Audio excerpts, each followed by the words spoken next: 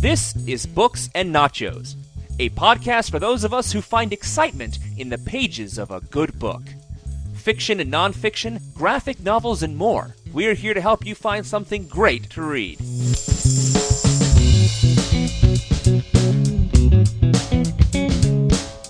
Hello, Books and Nachos listeners. I'm Arnie, and joining me again is Jacob. Hello, everyone. You may remember us. About a year ago, we were co-hosting Books and Nachos way before that whole James Bond diversion that Brock and Stewart did. We were here talking comic books and Batman, and over at NowPlayingPodcast.com, we are back discussing comic book movies, with DC Comics having a big summer with Man of Steel coming up. We are looking at some other DC properties, including Constantine, or should I say, I guess because we're going to be discussing some graphic novels, I guess I should switch over to saying Constantine? Yes, we're going with the DC pronunciation now, Constantine. I do find it interesting that we're here. You kind of surprised me at the end of Constantine, or Constantine, since that's the movie, because you're like, let's read some of these comics and review them. And I think that is the comic industry's dream, is trying to turn these millions and millions of people who watch the movies into comic book fans. It doesn't happen often. So I guess that movie accomplished something. It got you to want to read the comics, and that's why we're here. Yeah, I thought that they really did a good job of building Constantine's world. I'm using the pronunciation for the movie, and I wanted to know more about him. I wanted to know more about where he came from, this world he inhabited. I'm always attracted to stories about angels and demons. I'm a Clive Barker fan.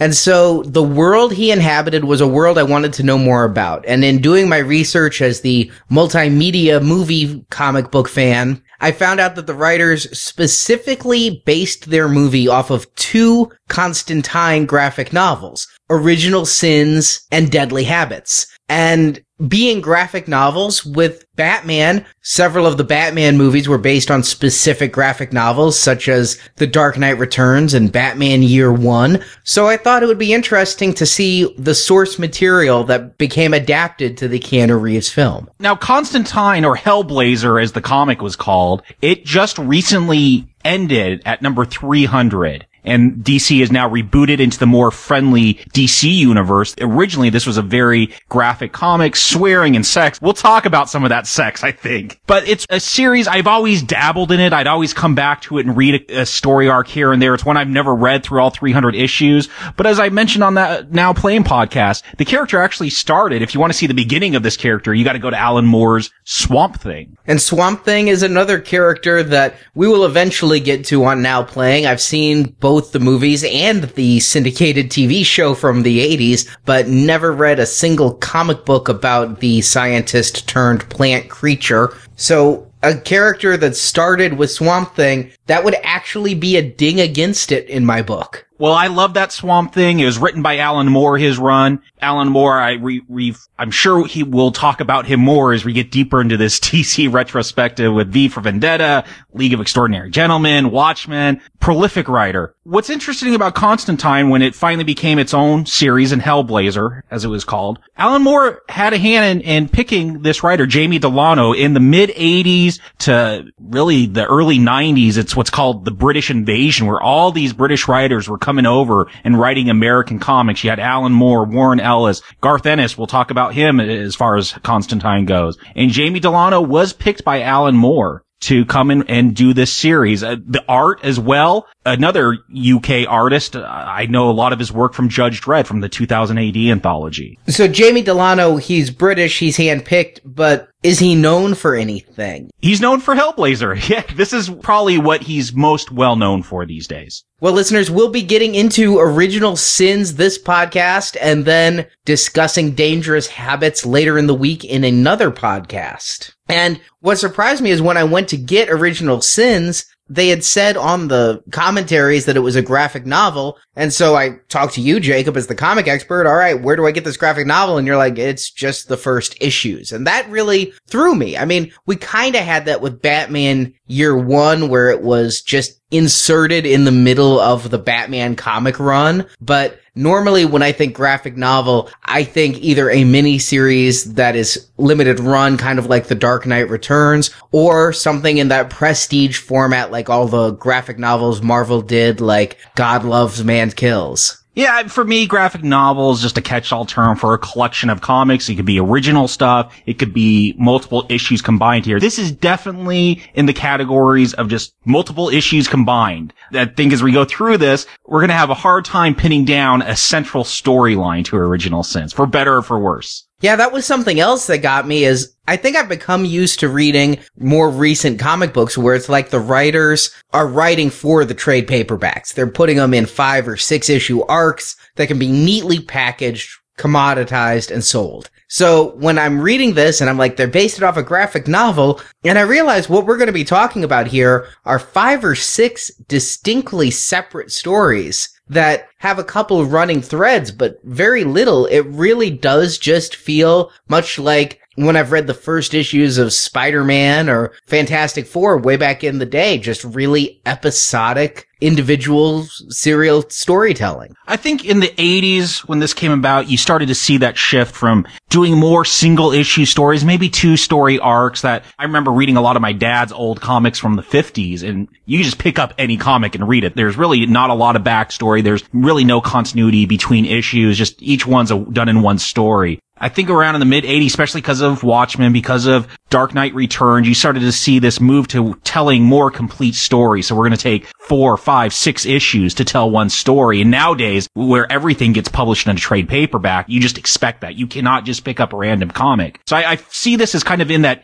in-transition period, but definitely with these stories in Original Sins, there's a couple that might go over 2 issues, but it's almost written so you could pick up any issue and read it. So they've collected issues here, but it's not a whole story. These are just happen to be some comics combined under one cover. Yeah, and for example, the first arc in Original Sins is entitled Hunger, and it's a 2-issue arc. And it describes an African hunger demon that has escaped, and it causes people to starve while they gorge themselves with their heart's desire, be it food or comic books. One guy dies literally eating comic books. The demon was released by Gary Lester, who freed it from a child to whom it was bound, and unable to stop it, Lester goes to his roguish friend John Constantine, an occult expert and general asshole, and Constantine teams with powerful voodoo magician Papa Midnight and is able to stop the demon, but only by binding it to Gary Lester. Constantine's old friend becomes damned to a painful death, but the demon is stopped. And this is my first reading of Constantine on the page, not having read any of the back issues of Swamp Thing.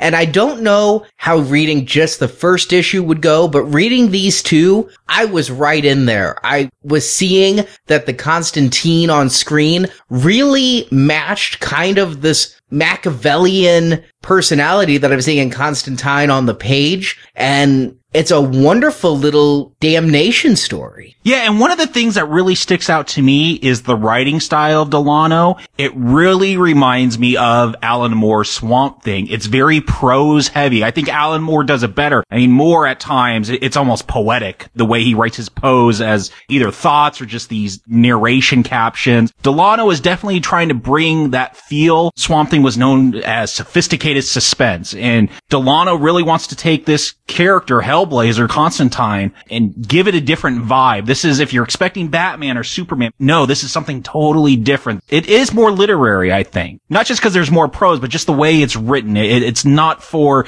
the superhero fan. I agree completely. I was taken immediately to mostly Watchmen, although to some degree V for Vendetta and even some of the Batman stuff that we read previously. But all of the word panels that they have, the way it really reads a lot like prose fiction, because there's so much setting of the scene. And in most comics I've read, the scene is set by the artist based on words that the writer has written previously. Normally, you don't have actions that are occurring on the panel described in prose next to that panel, but it really did this. And I'll be honest, it took me about 3 times as long to read each of these issues of Constantine we're going to talk about, or Hellblazer, I'm sorry, than it would take me to read a normal comic, because these are dense. And I'm not saying that's a bad thing. I'm just saying I literally didn't allot enough time in one evening. I said, I'm going to read these issues of Hellblazer. Oh, wait, I guess I'm going to finish them tomorrow.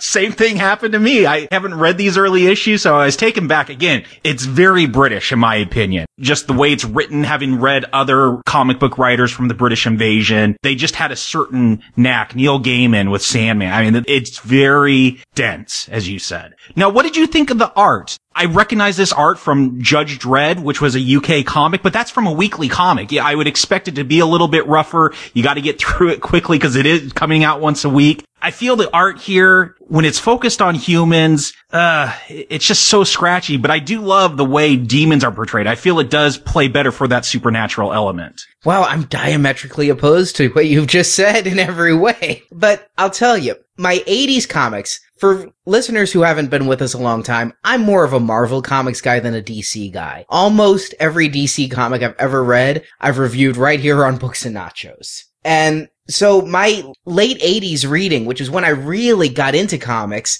was all Marvel, and that was right around the time Todd McFarlane started to come into play and the art really started to become detailed and change. And so I didn't have a lot of exposure to this kind of level art. To me, this looks a lot like 70s art, but this comic came out in 88. But what I was taken back to is cheaper comics, and specifically, at one point I went back and read the entire run of Nightbreed spin-off comics based off of the Clive Barker movie. And those had some pretty rough art, but I saw that same kind of style and same kind of color palette being used here. And you talk about demons, Nightbreed was all about the demons, and one of my big disappointments in Nightbreed and Hellblazer is that I feel the demons are either too imaginative or not imaginative enough. I can't decide, because there's no theme to the demons. The demons are whatever the artist dreamt up in a peyote-fueled fever dream. Not that I'm saying these artists were on peyote, but just that kind of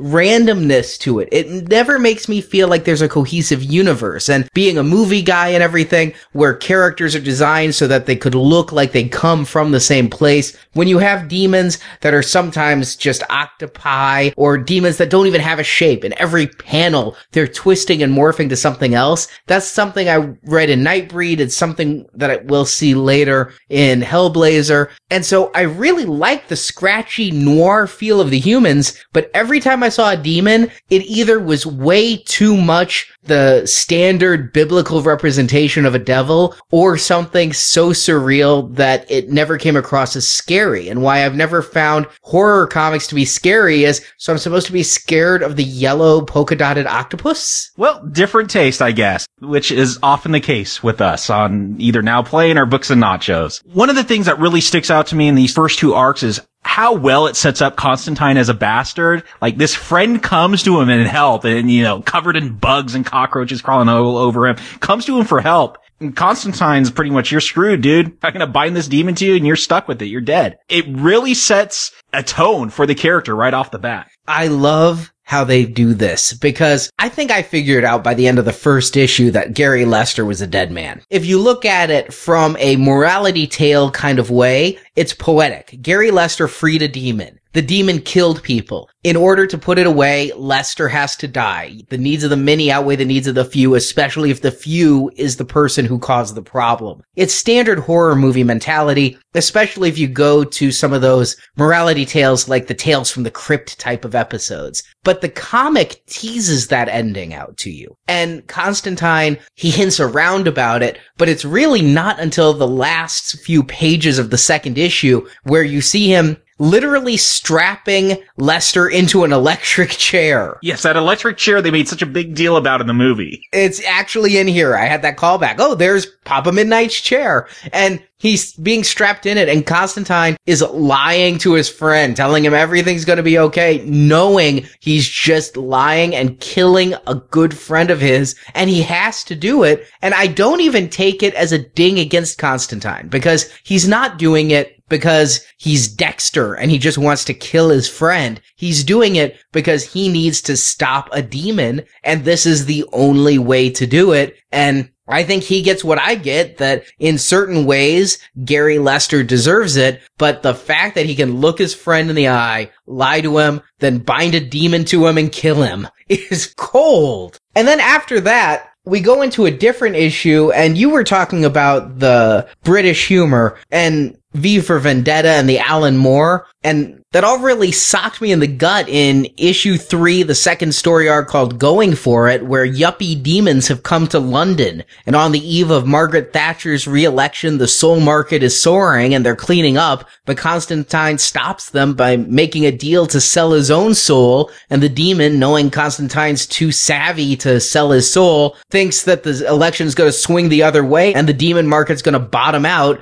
and thus stopping the yuppie demons. And right here, it's really unsubtle yuppie demons that are literally racing each other, and they start off by killing a jogger who owes them their soul, and you talk about the rat race, you're seeing it right there. But I'm taken to V for Vendetta and Watchmen with their commentary on 80s English political systems. And here they're talking about Maggie Thatcher and what her re-election would do and how the demons would profit. This is what Delano's really known for. This is his style, this kind of social commentary. What's interesting is he would finish Hellblazer at the same time that Maggie Thatcher was voted out of office. This is a common thing with a lot of these British writers, that very socially aware. One of the things that changed the mood in 80s comics, we talked about The Dark Knight Returns and how it was just darker and involved the politics at the time with the Cold War. This is really of its time. And it's fun. I enjoy reading about yuppie demons. It's not scary, but it is humorous. It's not even veiled social commentary, but I enjoy it. I wouldn't want 300 issues of this, but I could go with it for one. I agree. I mean, I liked it. I hate to say it, but I think I've learned the most I know about British politics in the 80s from Alan Moore and now these comics. I'm an American and product of the public school system. We didn't study other countries even at the time. We were so focused on our own. I knew about America, I knew about Russia, and everybody else be damned. And so I liked this. I feel it was a bit ahead of its time coming out in 88. About 8 years later, this exact same parable would be told in another Keanu Reeves movie, The Devil's Advocate, where you have other demons chasing another jogger. And I was reading this issue wondering if the writers of that movie might have been inspired by an old Hellblazer comic. It was fun, but very lightweight. And when I'm comparing it to V for Vendetta and Watchmen, it's obviously lesser because it's more slapstick. And I'm not quite sure how this whole ending happened. It was a confusing ending. Like, the demons, the market bottoms out and Constantine's left tied up. I'm like, I'm not following what's going on even with 2 readings. Oh, I'll be honest, I didn't get it at all. I did not understand this deal he made or how his soul was saying. I don't know. The bottom fell out. I don't know what that means. I don't know how it happened, but okay. I don't understand soul selling, nor do I understand the commodities market, so I was lost. The one thing that really hit home with me for this, and I think it would have really connected to an American audience, is this issue came out just a couple months after the huge stock market crash of the late 80s, when the stockbrokers were jumping out of the windows and everything. And so, obviously, because of the publication time of comics, it was written before and just a really lucky break, but it was really topical for Americans. Yeah, maybe Delano made a deal with the devil so he could get a glimpse of the future. I think my favorite chapter in this graphic novel comes number 4, Waiting for the Man. And what's interesting about that title, it's actually, I'm Waiting for the Man is a Velvet Underground, the band. It's one of their song titles. And I noticed some other titles as we were reading these stories were named after more underground bands. Again, another thing with UK writers, Warren Ellis did this a lot. He would name each story arc after a popular alternative band song or something like that. So I went back and started looking at all the titles. It doesn't go throughout all these titles, but every once in a while they do pick a cool song name to name the comic after. I would agree completely with you that this issue, Waiting for the Man, is my favorite issue of this entire arc. And it is really different from the 3 that came before because it talks about Gamma Masters, an unhappy little girl whose father joined the Resurrection Crusade, a religious cult, and moved her out to the suburbs. But when she meets some older children, she runs away from home to marry a mysterious old man stranger. But Gamma's uncle is John Constantine, who races to save his sister's daughter. Accompanied by Zed, a sexy, mysterious woman John had just started dating after meeting her in an alley, the two find Gamma about to be strangled by the man who sacrifices his wives in the name of the Damnation Army, a demon-worshipping cult. Constantine and Zed save Gamma, and the Resurrection Crusade members then storm and burn his house. And this is really where, if we were to say Original Sins has a story arc, I would say this is the issue that kicks it off. Because in this issue, we're introduced to big things that are going to weigh heavily on the rest of this entire graphic novel, including Zed, the Damnation Army, and the Resurrection Crusade. Yeah, this is where you feel like if this was an original graphic novel or if there was a complete story here, this is where it would really start to form. And I think that's part of the reason I like it. It finally gave me these different factions that I'm like, ooh, what's going to happen next with this Damnation's Army or this religious cult? The other thing I like is just, it's a nice one-off horror story. These teenage ghost girls pick up this other girl and she's gonna get married and she's kind of like, her mind's warped when she gets into this decaying house and this, I don't know if he's a demon or possessed by a demon, he's gonna suffocate her and kill her and she'll become one of his wives. Like, there's just a creepiness about this that I would expect in a Hellblazer comic. If this guy's all about magic and going after demons, like this is just a nice creepy issue. Even if it didn't have all the cool other story points, all these different groups starting to come in that are building up this universe. Yeah. Later on, they say these three older girls that approach Gamma, they're dead, right? They were killed by this man. And their bodies were in the house, but these were like ghosts of those bodies. Yeah. It's a wonderful story because, again, I'm equating these episodes to Twilight Zone episodes or Tales from the Crypt. And this one very specifically reminds me of like that or the old Hitchhiker Tale or Tales from the Dark Side, any of them, because it has a supernatural element in that these ghost girls are basically going out to recruit more wives to die and be with them. But the evil here is not supernatural. It's a very human evil. It's from a demon-worshipping cult, but he's not using demons to kill people. He's tying a rope around little girls' necks and strangling them. And Constantine, we've seen him fight demons. We know he's smart. We know he's slick. But here he's racing against the clock to save his relative, not just any little girl, but his sister's daughter from this. I'm taking from it if they're his wives, he's not only a murderer, but a child molester as well. It's just dark. Yeah, I mean, the fact that the wedding ring refers to like the rope burn around the girls' necks as they get strangled, it really is creepy. And what I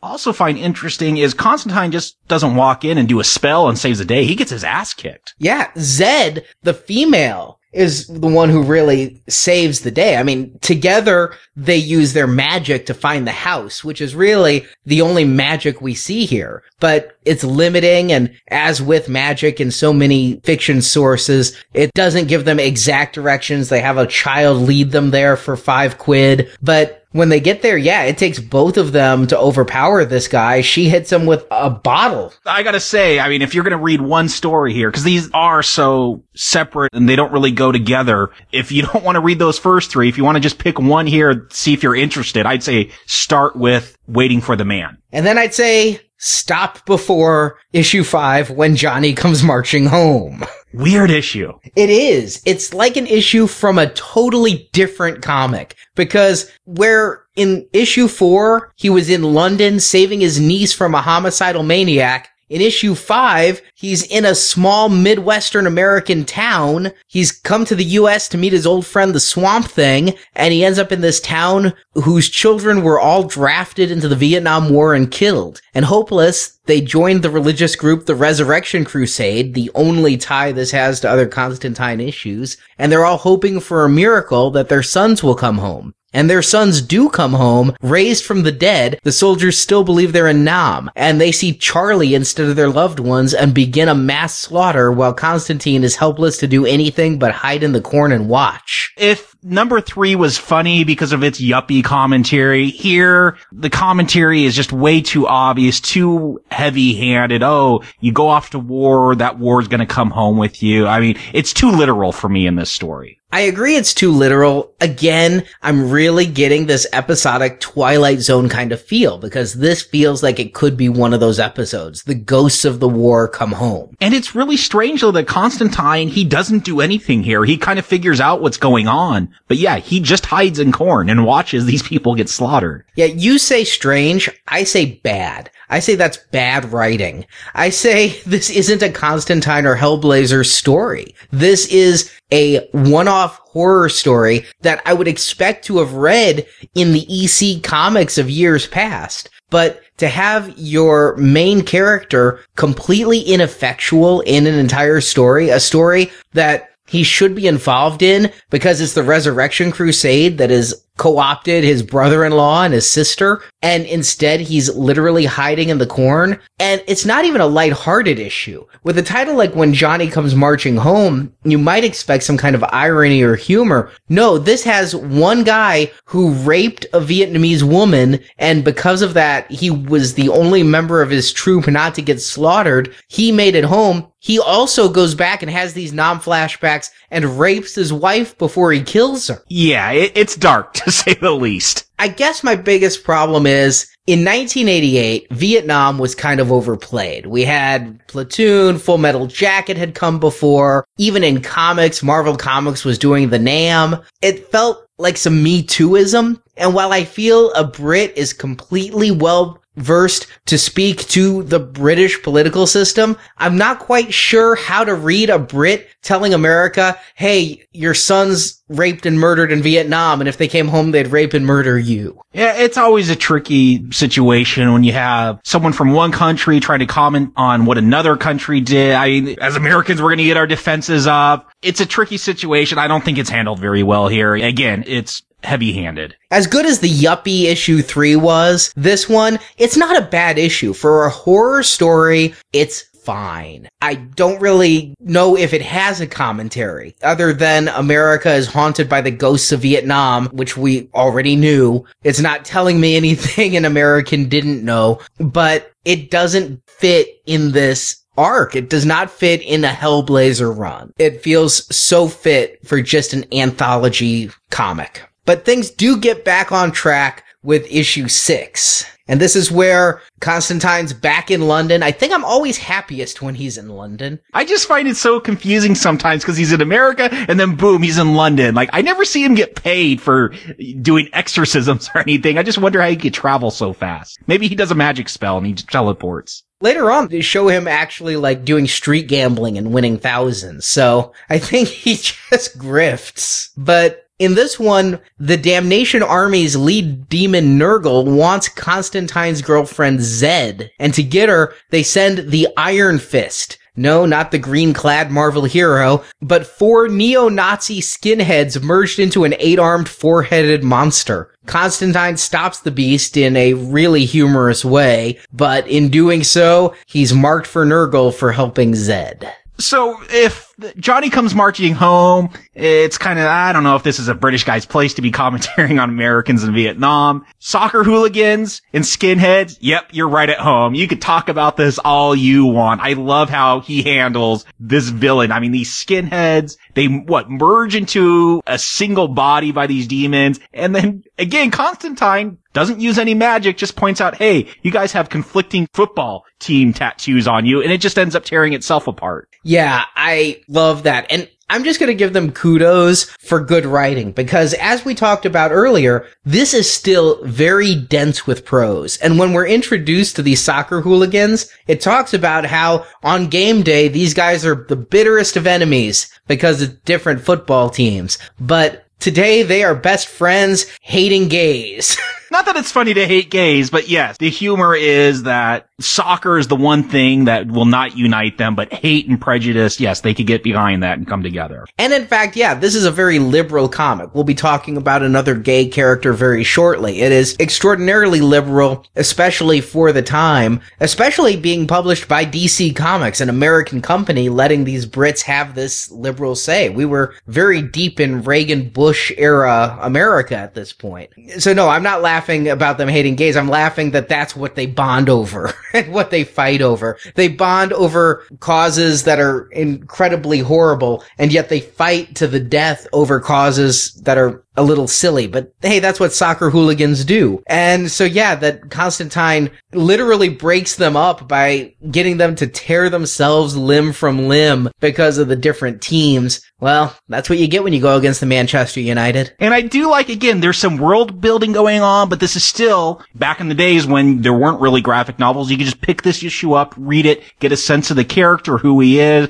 He's a smart ass, the way he defeats these amalgamated soccer hooligan skinheads. You get a sense of all that. There's things in the background. There's more stuff about this army. We still don't really know what's going on, except that they're starting to get more aggressive. So I like that it's world building, but it doesn't seem like I've had to read everything before this. Yeah, because they also world build in this way because this is where John and Zed consummate their relationship in some fairly graphic comic book sex. Yep, and I think this is still before Vertigo came about. Vertigo is a mature imprint for DC, which was really the roots of it started in Alan Moore's Swamp Thing. He had some plant on human sex and that, and Hellblazer pushed it even further. And this also completely sets up the final arc here because once Constantine realizes Nurgle is after Zed, he takes her over to Ray's, and Ray is a older gentleman, a friend of Constantine's, who it turns out has AIDS. Yeah, this was pretty shocking. Like, this is what, 87, 88. So I guess AIDS was becoming more of a acknowledged thing. You know, I think in the 80s is when it really started to come to the forefront of public awareness. But for a comic book, wow, I was shocked that you would have this character with AIDS. The way I kind of define it is, yes, in the 80s we knew about AIDS. In the late 80s especially, I hate to say it, but it's when straight people started coming down with AIDS. But I really draw a line in history with the movie Philadelphia. Because before Philadelphia came out, AIDS was a news topic. But I don't remember it coming up on those early episodes of LA Law or anything. Whereas after Philadelphia, on ER, which was the LA Law of the 90s, you'd have a main character on the show living with AIDS and show what happens when she's diagnosed and how she has to take her meds and deal with her antibody count. So for this to come 5 years before Philadelphia, I consider that to be groundbreaking, that they would dare approach it in comics. Again, with that comic code authority and everything. I know this is a mature reader comic, but this is truly mature, not titillating. You know, you think mature, you think they're just going to say fuck a lot and maybe show some nipple. But no, this is dealing with adult topics in an adult way, in a comic book dealing with magic. I gotta give them some kudos for that. Yeah, again, if you're expecting tights and capes and people flying around and punching each other, no. A lot of this, it's very dialogue heavy, very prose heavy even, as we've discussed. Of course, you're going to get the action scene at the end where he defeats a demon, but even sometimes he doesn't defeat that demon through action. He'll trick it to tear itself apart, or he'll do something with the stock market. Like you said, you're not sure what happened there, but this is a very different tone for comics. If you're into more dark, horror, gothic stuff, this is your bag, I think. But with the last few issues in the final arc, and these issues, depending on which version of the publication you have, may actually include 2 issues of Swamp Thing as well. The later printings of the graphic novel do include 2 Swamp Thing issues. I kind of find that its world building starts to collapse in upon itself. Because here we reveal the mystery of Zed and her connection to the Resurrection Crusade. And it turns out Zed's real name is Mary, as in the Virgin Mary. And she's the chosen one, marked to conceive the next Messiah. Zed wants no part of this destiny, but she's kidnapped by the Resurrection Crusade to mate with an angel. And Constantine tries to rescue her, but, and Jacob, you're gonna have to tell me if you understand this, he's haunted by ghosts. Now, the ghosts have been around since the very beginning issue. Issue 1, the people Constantine have caused to be killed. I guess, according to Wiki, some of these ghosts are from previous issues of Swamp Thing, where Constantine was fighting a monster and some of his friends died. Yeah, I think it does show Lester at one point. He joins, that's what I got. These were ghosts of friends that Constantine, I think one of the jokes people make is if you're a friend of his, you're gonna end up dead. That's just one of his things. He cursed his father, who he's angry at. Him and his father didn't get along, and his father died from this curse. You don't want to be friends with Constantine because you're going to end up dead. And yeah, I do like how these ghosts, they do haunt him, but sometimes they help him, but that he is actually terrified. He does feel some guilt for it. Yeah, and this terror makes him jump off a moving train and break nearly every bone in his body. And he's hospitalized, institutionalized, near death, when the demon Nurgle visits him and demands Constantine help stop the Resurrection Crusade. Because if they can prevent the conception of the Messiah, then Nurgle can rule, and Constantine is forced to agree to help Zed, but in order to be able to do anything, Nurgle has to first heal him of all these wounds he got jumping off the train, so Nurgle uses demon blood to heal Constantine, injecting the demon blood into Constantine's veins and making Constantine whole and, in fact, briefly superhuman. It's like he gets a rush off the demon blood. But he's torn. He's emotionally unready to go to battle against the Resurrection Crusade, and he does eventually go to visit Mary, who has been brainwashed and wants to fulfill her destiny with the Resurrection Crusade. But before he leaves, she sleeps with him one last time, and the demon blood in Constantine taints Mary, making her unworthy to the angel, and the angel kills everyone in the Resurrection Crusade. But and this gets fuzzy. I think to fend off Nurgle, a baby had to be conceived. Babies are conceived every few minutes. I guess it had to be specifically Swamp Thing's weed baby. And so Swamp Thing inhabits Constantine's body to sleep with Swamp Thing's girlfriend, Alicia, and then Constantine takes his own body back over, mid-coitus. Yeah. In some publications, this ends at number 9, where Swamp Thing shows up at the very end in the form of Tobacco Swamp Thing, which is funny because Constantine is a smoker, and I love how he just picks a piece of Swamp Thing off so you could roll it into a fag, as you would call it. He uses the British term fag for whenever he wants to smoke. But as much as I like those Swamp Thing issues where Constantine was created, really, I don't like this crossover. It's weird. Yeah, it gets murky. I don't understand how he's possessed by Swamp Thing, who cleans out his bad breath.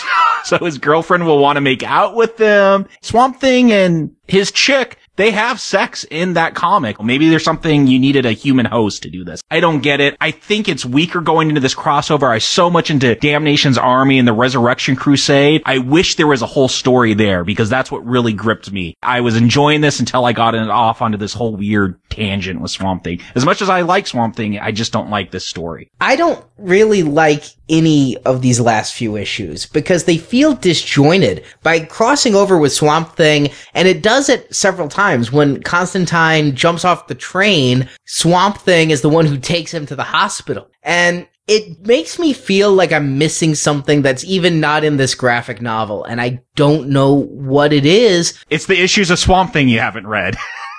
I went back and kind of flipped through the Swamp Thing issues. I went to my comic store, yanked a few old issues around this time. I don't see Swamp Thing carrying Constantine to a hospital, but there's some reference to it. But even within Constantine himself, I don't get why, after dealing with these ghosts for 6 issues, now all of a sudden they've pissed him off to the point that he's going to jump off a moving train. He's going to forget he's on a train because of these ghosts. And then it goes to this weird place where it's like they're institutionalizing him for believing in demons and for having this narcissistic personality. So he has to break out of a psychiatric ward in a full body cast. I do know that in England, and I don't know when they repealed it, but you could get people institutionalized pretty easily against their will. In the US, you have to commit yourself or has to be a court order, but you used to be able to, in England, get people institutionalized. So maybe it's just a disconnect between American and British sociology. That is possible, but I'm still not quite sure why he agrees to Nurgle's deal. And then once he agrees, I'm really confused when instead of going to rescue this woman who he's fallen in love with, he loves Zed. It's a true human connection. Zed is the first person I believe Constantine wouldn't kill. And instead of going to save her from this religious cult, he's torn about it for reasons I just don't get. I'm right there with you, Arnie. Things are fuzzy here. I was reading the pages. I wasn't getting everything. And it wasn't engaging me as much as those earlier issues. Now, it's weird because I wanted to start to tell a full story. I like these different factions, but once it gets into that story, it kind of loses me. A good build-up, not a very satisfying end. Yeah, I really felt there was no end. The only reason I went to the Swamp Thing issues, I'd seen that it was 1 through 9, got that used graphic novel, and when I ended issue 9, I'm like, so what the hell happened? He slept with her, and then he hypothesizes that his demon blood marked her unworthy, but we never see what happens to her in these 9 issues. And in fact, I had to go back. I knew they'd had sex because there's this really weird scene in this arc where Constantine, I think he's having a dream of he and Zed having sex in a movie theater, and he's tearing her flesh off and tearing her down to her bones while still screwing her. This is not like hinted at. There's like graphic panels of him performing cunnilingus on a skeleton on the pelvic bone. Yes, this is not for little kids. They go into sex positions off of this skeleton dripping blood. It's pretty horrific looking. Yeah, and there were the earlier scenes in issue 6 where they're naked in bed having sex, so I knew these two had consummated their relationship, but briefly they say that Mary is supposed to be a virgin, and that Constantine screwed that up. And so at another point, they kind of hint that this sex in the tree is what stopped it because it was the demon blood. I would think just making Mary unpure would have been enough. Yeah, they make a big deal about her having sex one time, but it's, I guess, not enough for them to stop bringing about the second Messiah. It's not clear at all. No, and that's really disappointing. The Swamp Thing issues only serve to heighten my confusion as I tried reading them. I've never read Swamp Thing. That's not the place to start. And he shows up here at the end of issue 9. I didn't know it was even Swamp Thing. I didn't know Swamp Thing could be a tobacco demon and a money demon. I thought he was a weed, a plant demon. And so I didn't even get that it was Swamp Thing at the end of issue 9 until I read the Swamp Thing issues. Yeah, I mean, they refer back to Moore's run where he created a blue planet. Like, he goes traveling through space at some point and creates an entire replica of Earth out of blue space algae. Yeah, they refer back to some stuff that if you haven't read those old Swamp Thing issues, I could just see you being lost. And that's why I wish it would have stopped at 9. I don't know how it would pick up after that since it goes over into Swamp Thing, but not a good ending here. I think we both agree on that. Yeah, I did end up previewing some issue 10 to see if there was more. It was so unfulfilling that I felt there had to be more to the story, and they do show Constantine's astral spirit seeing Mary get killed along with all the others by the pissed off angel. But it's told in almost flashback and just so unfulfilling. But that said, as far as these issues of Hellblazer go, while I felt the storytelling was starting to fall apart and the big arc came to a really unsatisfying conclusion, I found myself wanting to read issue 10. I wanted to continue. It wasn't I love this so much I want to continue, but much like the movie itself, I was in this world and I was enjoying the exploration even if every storytelling beat didn't hit home. I was liking the comic. Oh, I'll totally agree. I can't recommend this as a fulfilling story, but I definitely think people should check it out. If you're into horror, if you're into suspense, if you're just into darker stories, this is definitely something worth checking out just to see if it's your taste. Again, not a great story, but it will give you a good flavor of Constantine and if you should go on and get more deeper into Hellblazer. I'm going to admit that after this, the next thing to read for me was Dangerous Habits because that's our next podcast. But while I'm lukewarm on Original Sins, it's the beginning. I kind of feel comic books are like TV shows and you need to give them a season or a year for the cast to come together, the writers to get their pacing and the characters to be fully formed. I'm wanting to see where Hellblazer goes. And so while I'm jumping ahead to Dangerous Habits next, I plan on coming back and reading more of Jamie Delano's run as well. And I'll say I had the opportunity to get an almost complete run. They haven't released the last few graphic novels, but to get it at a pretty good price, a ton of issues in graphic novel form for Hellblazer. And this one got my interest up enough that I did purchase that. So I have a ton of Hellblazer now to get through. Because, again, lukewarm on this, but loving the character. So we're both going to be reading this. Hell, who knows? Maybe we'll come back to Books and Nachos again at some point in time and just chat it up because I don't know that I've other than new releases, ever read comics at the same time as somebody else. And thank you, listeners, for joining us. Remember, over at NowPlayingPodcast.com, you can hear Jacob, I, and Stuart discuss the movie version Constantine. That's up now at NowPlayingPodcast.com. And we will be back later this week to talk more Hellblazer with Garth Ennis's first arc, Dangerous Habits. So until next time, support your local bookstore.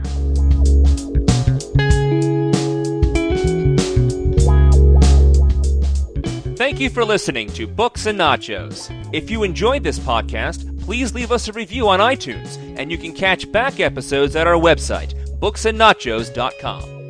The music for Books and Nachos is The Right Prescription by Chai Weapon, which can be downloaded at podsafeaudio.com. Books and Nachos is a Venganza Media production, copyright 2013, all rights reserved.